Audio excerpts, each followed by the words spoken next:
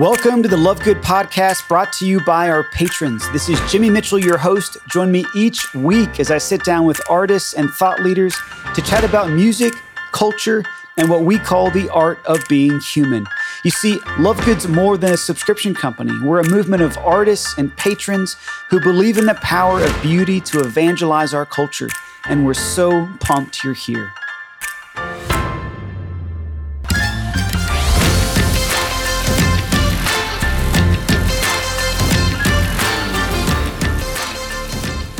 What's up, everybody? You're listening to Season 6, Episode 8 of the Love Good podcast. My name is Jimmy Mitchell, but you probably already knew that.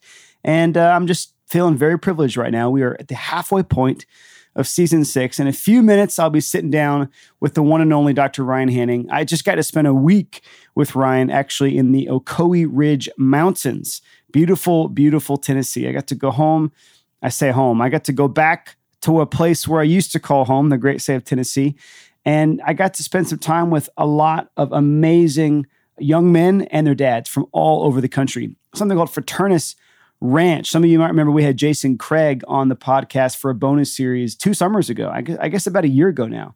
And that was, of course, when we were doing our Orthodoxy series. But Jason was there, Ryan Hanning was there, and so many other amazing people. Even Marisol was actually running this incredible camp just down the road, along with Jessamine Anderson, who many of you remember from Season 1, maybe Season 2 of the podcast.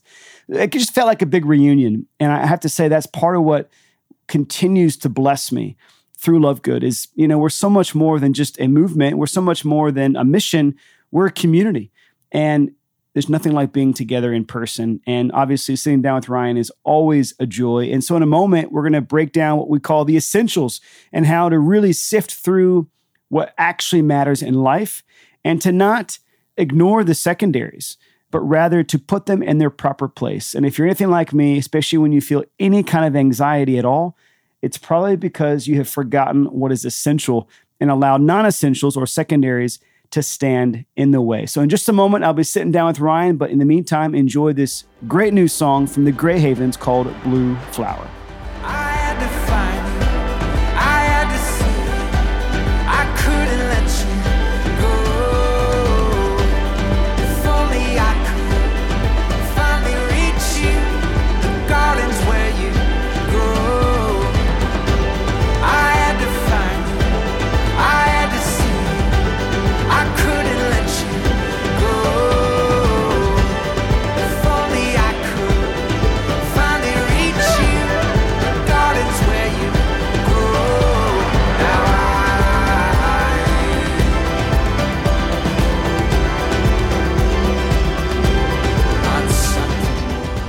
Dr. Ryan Hanning, welcome back. Yeah, it's good to be back. Good to see you, because it's a little hard for me to believe this. I think this is at least the 3rd or 4th season that you've been a regular contributor. It's amazing. I still hear from people too. They're like, oh, hey, I saw that podcast. I have to be, it's like, as a professor, for the most part, what I teach is pretty consistent with what I've already thought through and like where I've already come to believe on certain issues.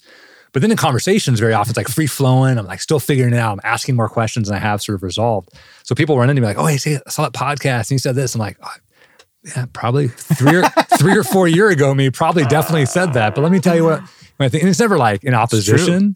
But one of the cool things about these podcasts is we can actually discover and like converse about these things. Sometimes you'll change my mind and like it's good. So here's what's kind of crazy is even just in the last 2 years, I think we've been through at least 3 seasons of the podcast. Yeah. The world has changed. It is so different. I mean, and I don't want to exaggerate the novelty of our age, to borrow a little phrase from C.S. Lewis. That's easy to do, Even C.S. Lewis would be like, what is going on? But I was going to say, there's nothing normal about the last couple of years. And we talked about this a few weeks ago. It's not just the pandemic, right?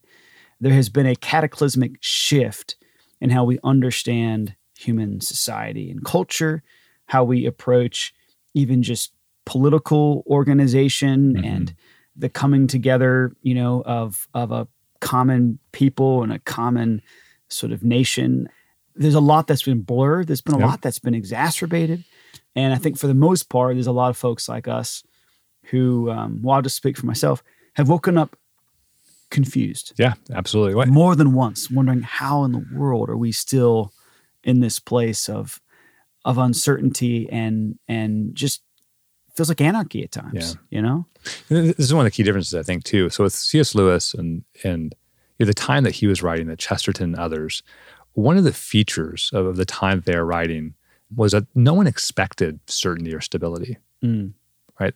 They expected the essentials to be honored and respected and appreciated, and for there to be wide prudential discussion on the secondaries. Right. So things like, food, nourishment, shelter, family, government. I mean, those things part of the essential structure. Even like the existence of God. Existence of God to be another one. Yeah, absolutely. I mean, you have these things, and then there's this wide sort of area of the secondaries that were all about a prudential judgment.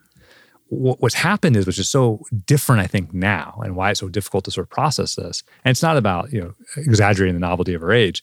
It's that we expect stability when all that we've had is proof that there is none in these areas.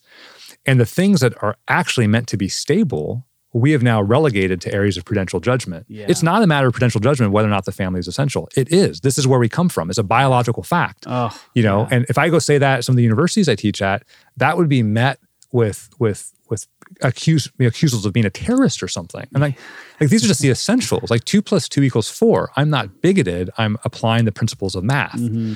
Now there's an uncharitable way to do it though. And this is the frustrating thing right now, is that all this, sort of we've elevated the secondaries to the essentials, and we fight about them and shed blood when we should be having civil discourse and prudential judgment. Which is what good politics is, by the way. And it's fun and it's enlivening. And think of it this way. I'll give you a good example. Even just 15 years ago, the major committees of both the House and the Senate would get together for a softball tournament. Mm-hmm. Like, could you see that happening now? Not a chance. Now, if you're of the age that you couldn't play, you were still obligated to go or commit or make the T-shirts for it. It was like a kids, like a high school club. Like if you couldn't play, you were doing something. Like that would never happen now. So it's like, I think that part of my reflection has been, what has really changed, and why is this age sort of difference? Because I really see this again and again. These essentials we've kind of abandoned. And we're spending a lot of time arguing about things that are probably secondary in matters of prudential judgment that we've elevated now to somehow to be offended about. And it's like, so. That's the other thing, is everybody is so easily offended all the time. It makes it hard to have an open dialogue about anything because you're just so nervous to say the wrong thing. Or you're offended for other people. I don't know if this has ever happened to you, right? Like, I remember I had a friend look at me one time and he said, look, I don't need you to take up my cause. Like, I'm good, right? Yeah. Like, don't be offended on my behalf. And so so I think it's, so to answer your question, I mean, part of looking at the last 2 years is like, in every crisis, in every time of turmoil, whether it be in C.S. Lewis's time or now, despite the differences, what needs to happen is a real discernment, a personal discernment of what has this meant for me? I mean, let's face it, right? So we've had a tumultuous election season. We're 2 years behind, now post-COVID, or however we want to describe it, or at least our knowledge of COVID and lockdowns and everything. We've had, some serious, awakening to some of the, systems or some of the continued issues with racism in our country. I mean, it's like a punch in the gut. You see these things and you recognize, wow, there's some real issues that have not been dealt with.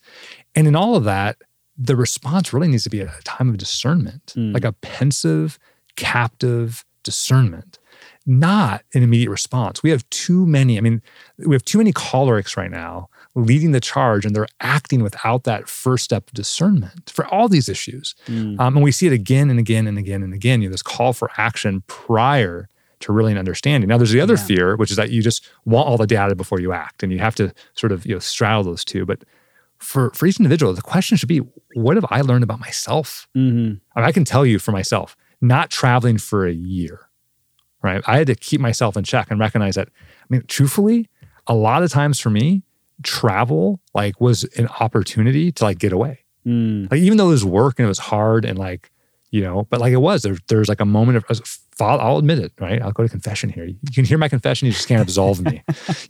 Is that, you're a father or you're a mom and you have kids and work demands that you get away. And it's not vacation, you're working, but it's away. And I don't have to go milk the goats or move the cows or doing that. I can call it, Skype in at home and see the kids' lovely faces and go back down to the bar and have a beer, right? It's a different thing. So a year without having that, sort of cured me of that in a lot of ways. So wow, okay, you know what? Travel's actually not the same now. Like when I'm traveling now, when I used to be like, oh, I'm not going to take the red eye, I'll fly out the next morning. Now I'm like, what's the minimum amount of time I can be away from the family? Yeah. Yeah. Because there's a great like healing in that year. But like, okay, gosh, it's not maybe the most prudent thing to be on the road all the time. I was traveling usually twice a month. And like now we got limited down to sort of once a month and stacking and saying no to a lot of things. So the question in all of this is like, what has this been like for me, right? And so there's that real discernment. What have I learned from this? What maybe traumas do I carry from it? I mean, not just the trauma of the pandemic and stuff. For many people, obviously, they lost loved ones. There was a rational fear. There was an irrational fear baited by the media, but a rational fear as well. So there's some issues with that we might have. We have to confront these things. Like we just got to really be honest about it. Where did we succeed? Where did we fail? Where did we underreact? Where did we overreact? Where were we uncharitable? Where were we unjust? This is what every disciple is called to do every day at the end of the day. Yeah. This is like, Ignatius 101. Yeah. Right? Just this constant discernment and reading of how I've responded to the world around me and how I've dealt with the crisis and what I've learned from it, how I move on. And my fear is, truthfully, from where we sit today, like my fear is that we're so busy to get this thing behind us. Even in politics and the election season and all this stuff, we're just so busy to get this thing behind us. We're actually not being introspective about it. We'll have missed the opportunity to learn. And think for 12 months, we had kids back at home, families back together. And you would have thought, if you read the newspaper, that was the worst thing in the world. What do we need to do to solve this? Well, actually, this is kind of probably a positive feature of this, And so, and all the demands of work and all this stuff. So I think this could be an opportunity to really reset the essentials.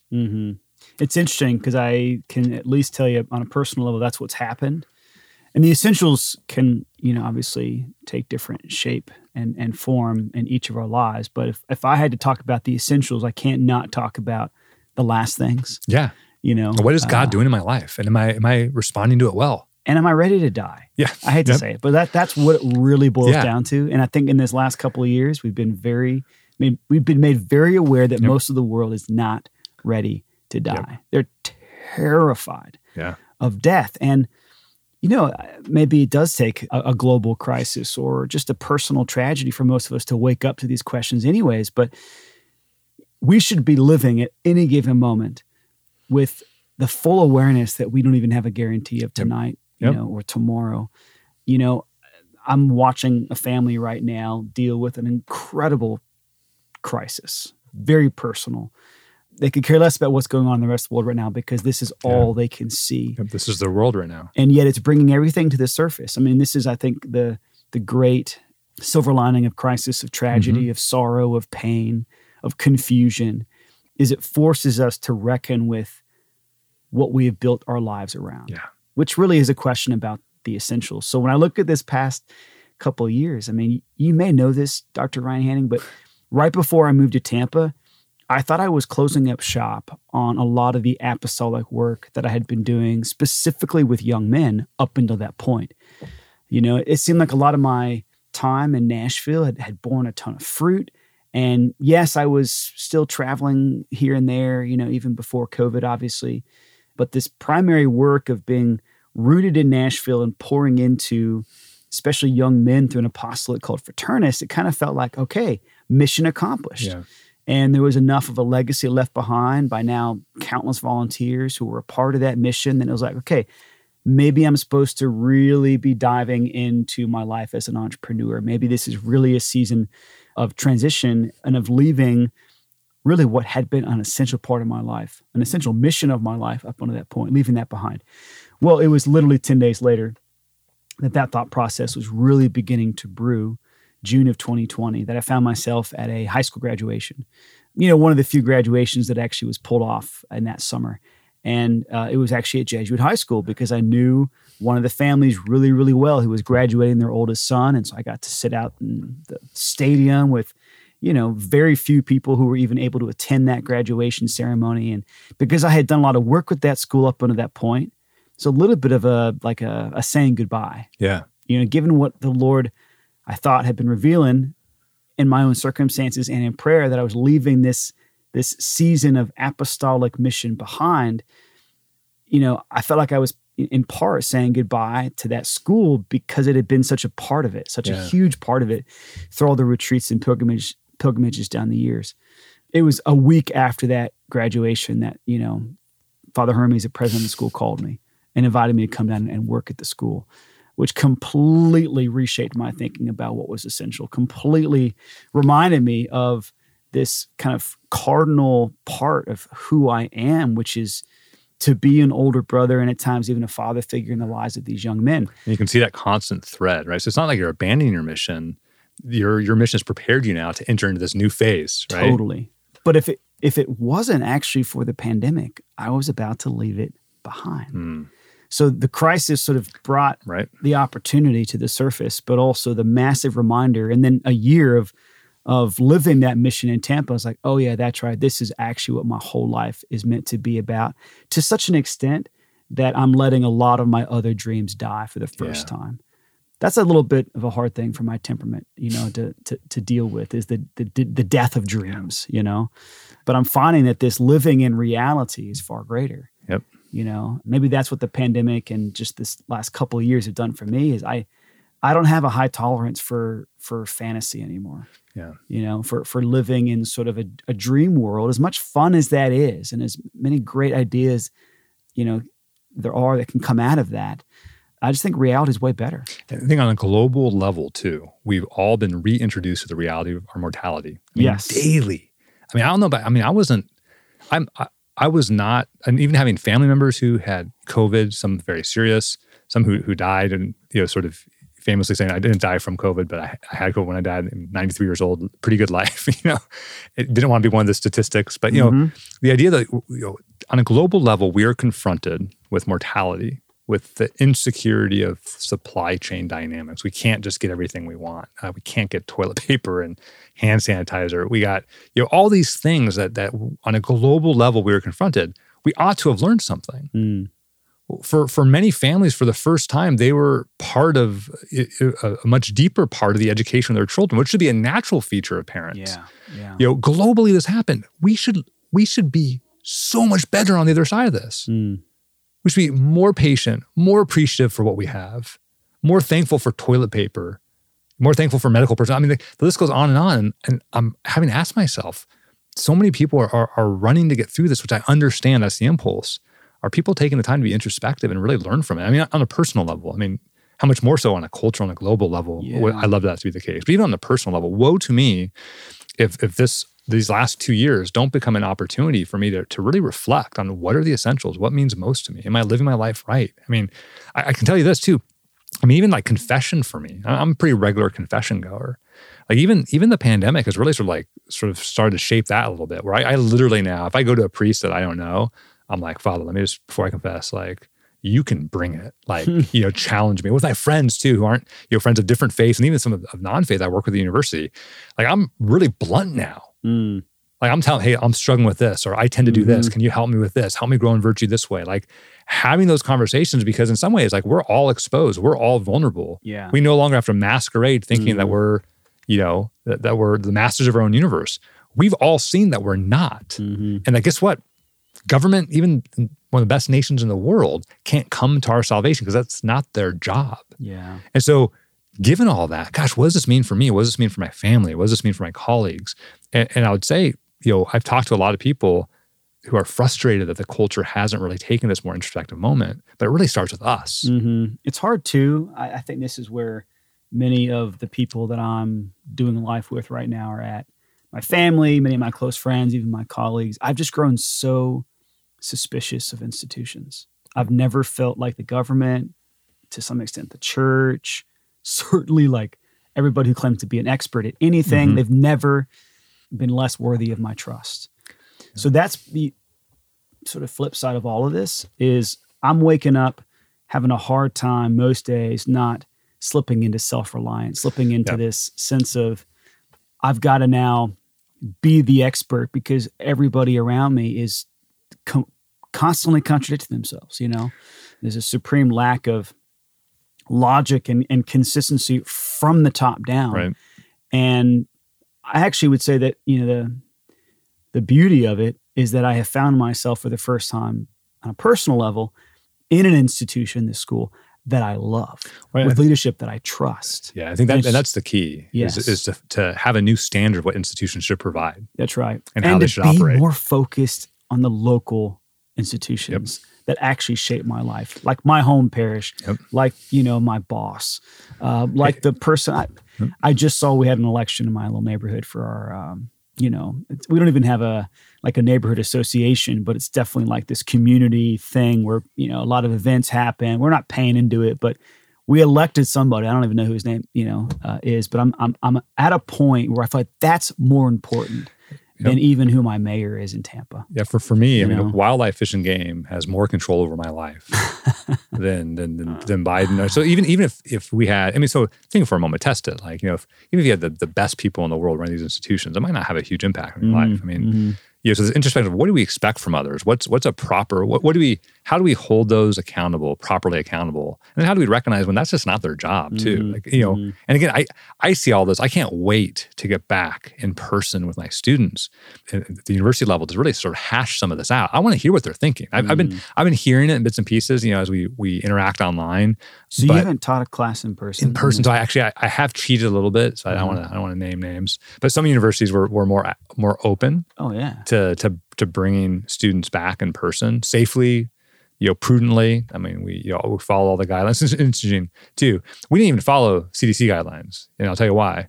Because some of these universities have people who work for the CDC. They know. Yeah. And we followed guidelines that I thought were really prudent, smart, and we were, all this stuff. And but they weren't going to allow those guidelines. They figured out a way not to have them prevent the transmission of knowledge and interaction. It looked different. Yeah. It wasn't a crowded classroom or lecture hall. But the idea though is that woe to us if we don't look back these last 2 years and say, what do I want to learn from this personally? How am I a better father or a better husband or a better mom or a better wife or better son or better daughter or better friend or better brother? I mean, the list goes on. Yeah. And I like to think that we've had this really short period of time. It's probably for the next few months. The window's closing. Yeah. I think once we get a year under our belt of more normalcy, any of the gains of introspection that we will have won during this time of crisis will have been lost. And it's funny, if you look back at even Chesterton and Hilaire Belloc and others after the Great War, like they talked about that closing window of time for change, like this a reality that like we have to be honest. Like in some ways, like we have no reason to have kid gloves on anymore because we're all grappling with the reality of our own mortality. We're all grappling with the reality of a fallen world. We're all grappling with the reality of sin and death and confusion and brokenness. And here we are with the words of everlasting life, but we're not going to share them. Yeah. So like this boldness. And it's funny because, man, I got to tell you, I'm not super impressed. Yeah. People that this is their job. Yeah, and this is not a condemnation on my own church, but like on every church, on every religion. There's been very little sort of real unified effort. There's been some, praise God for that. But like, this is the time where like, take off the kids' gloves, just like preach it like it is, invite people in, let them know that you have what they need. And this is exactly the conversation we're going to have next week, by the way. Yep, we're going to dive into it. Because it is time to take off the kid gloves to lower the veil. I mean, maybe it's an urgency that I feel, but there's a boldness that I think God is giving His church right now, if we're willing to receive it, that is so necessary in these times. And maybe you're right. Maybe this time window is limited. But right now, when you boldly proclaim God's love, when you boldly proclaim the truth about sin and the hope that we have in Christ, I at least see it in young men. They respond generously. I don't know if that was true 5 years ago, Yeah, I think people are more disposed. I really do. I think part of it is confronting our mortality. Part of it is where we place our trust institutionally. It becomes more localized. We expect more from our leaders in our immediate circle. And there's a lot of amazing fruits. St. Paul is amazing in Romans. Think about how bold it is to say God will bring good out of bad. Yeah. That God didn't cause the bad. It's this great mystery. We have free will, but if we participate with God's grace, it'll bring good. So the challenge is too, then in this window, we got to be careful because sometimes the bold voices are the least charitable. Yeah, it's are the most reckless. The That's right. Yeah, I remember when we were traveling cross country years ago for World Meeting of Families, we were really convicted and we're like, Lord, help us do something bold, but not reckless. Like we have a commitment to our family, a commitment to the kids. And of course, the fruit of that was we came back and moved out of our master bedroom and made it into a guest suite and just loved on people, and Yeah. I had a friend who did that even more extreme with the Christian workers who, beautiful home in Worcester. I never say it right. He corrects me every time. But Worcester, Boston, outside of Boston, Massachusetts. Because it looks like Worcester. Looks like Worcester, yeah. But you got to get this like Boston, you got to say it with the accent. Anyways, he has a house. When I stayed at his house a few years back, the room I was in was Kurt's room. And I'm like, oh, what does that mean? That was a homeless person who lived with him for 6 years and then ended up dying because of old age. But their house, they had that same discernment, bold but not reckless, given the commitments. And they've opened up their house and they have 3 rooms in their home which are available for homeless people. Wow. And they've done that. And they actually provide then the medical services and the fact that he's a theologian, expert in this stuff in terms of a lot of the psychological components of healing. And his wife actually is more in the healthcare industry. It's really beautiful to watch how they're able to do this. Yeah. So bold but not reckless, Lord. What is this moment that we have that we can respond to? And how has the last few years really been an opportunity for me to focus more on the essentials, what matters most in my life, and how I respond and be a gift of self to those things. Well, I say next week or next time we're on, the podcast together, let's dive into the most essential component. Bourbon? After bourbon. Oh, sorry. The gospel itself. And I think we're going to open up with some Carrie Underwood. Oh, yeah. I don't know that we can get her here. We can try. We're not quite as cool as Candace Owens, who I think recently had Mike Fisher, was Carrie Underwood's husband, on her show. I don't think we got those kind of contacts. Do you? I don't have those contacts. But I did see her at a boot store. What? But they were like setting up for filming. Yeah. Oh, that's hilarious. Yeah. Wait, Carrie Underwood. Yeah. Was she like about to do a music video? Or no, it wasn't a music video. It was commercial? It was a thing for like a late show or something. It was like a gag. It was hilarious. I love They're that. just setting all up and everything. I love that, and I miss that about Nashville right there. You just bump into Carrie Underwood at a boot store. Yeah. Yeah. Oh, she had her people with her. She was. You probably couldn't have talked to her. No. It's not like I went up and hung out with her and helped her buy boots or anything. But But the question is, why did she release a gospel record? Yeah. That's going to be our open loop for next time around. And not only that, but like a phenomenal gospel album. Agreed. Yeah. Agreed. Cool. Well, to be continued. We'll see you in a few weeks. All right. Thanks. Peace. In her fancy MBA, her lawyer fiance, I'm the jerk for wishing she would just stop. I'm on the other side of the glass, looking at the life they have. Ain't it so much better? It's always easier to believe. It's easy for them to be happy or whatever. They're happy or whatever. Happy or whatever. Happy or whatever. Happy or whatever. You're listening to Happy or Whatever by Taylor Linhart. What a joy to be sitting down, as always, with Dr. Ryan Hanning. There's been a lot of exciting movement within Love Good over the last few months, really over the last few years. And I can tell you that over the next few weeks, we're going to be making some pretty big announcements about the future of Love Good. I want you to be assured that Dr. Ryan Hanning is a part of that future. Father Ryan Adorjan is a part of that future. Many of your favorite guests and regular contributors on the Love Good podcast are a part of that future. And it's because all of us will never really be done entering into our own ongoing formation, intellectual, spiritual, human, apostolic, whatever you want to sort of describe formation as or categorize it under. It's this process of becoming ever more deeply human, ever more richly and authentically a disciple of our Lord Jesus Christ. And Ryan is one of those people who helps me do that, who helps me enter into a deeper and richer human experience, Christian experience, day in and day out. So I'm grateful to him. He'll be back here in a few weeks. And next week, I'll be sitting down with the one and only Father Ryan Adorjan. There's a lot of Ryans around here. I hope you don't mind because they're not going anywhere. Great things to come, y'all. Hope you are enjoying your final couple of days of summer. You're probably not in any way thinking about the summer anymore. If you're like me, you are back at it. It's a new school year. September is pretty much upon us. And just know of our ongoing prayers for all of you, especially our patrons out there. God bless you guys. We'll see you next week. Peace.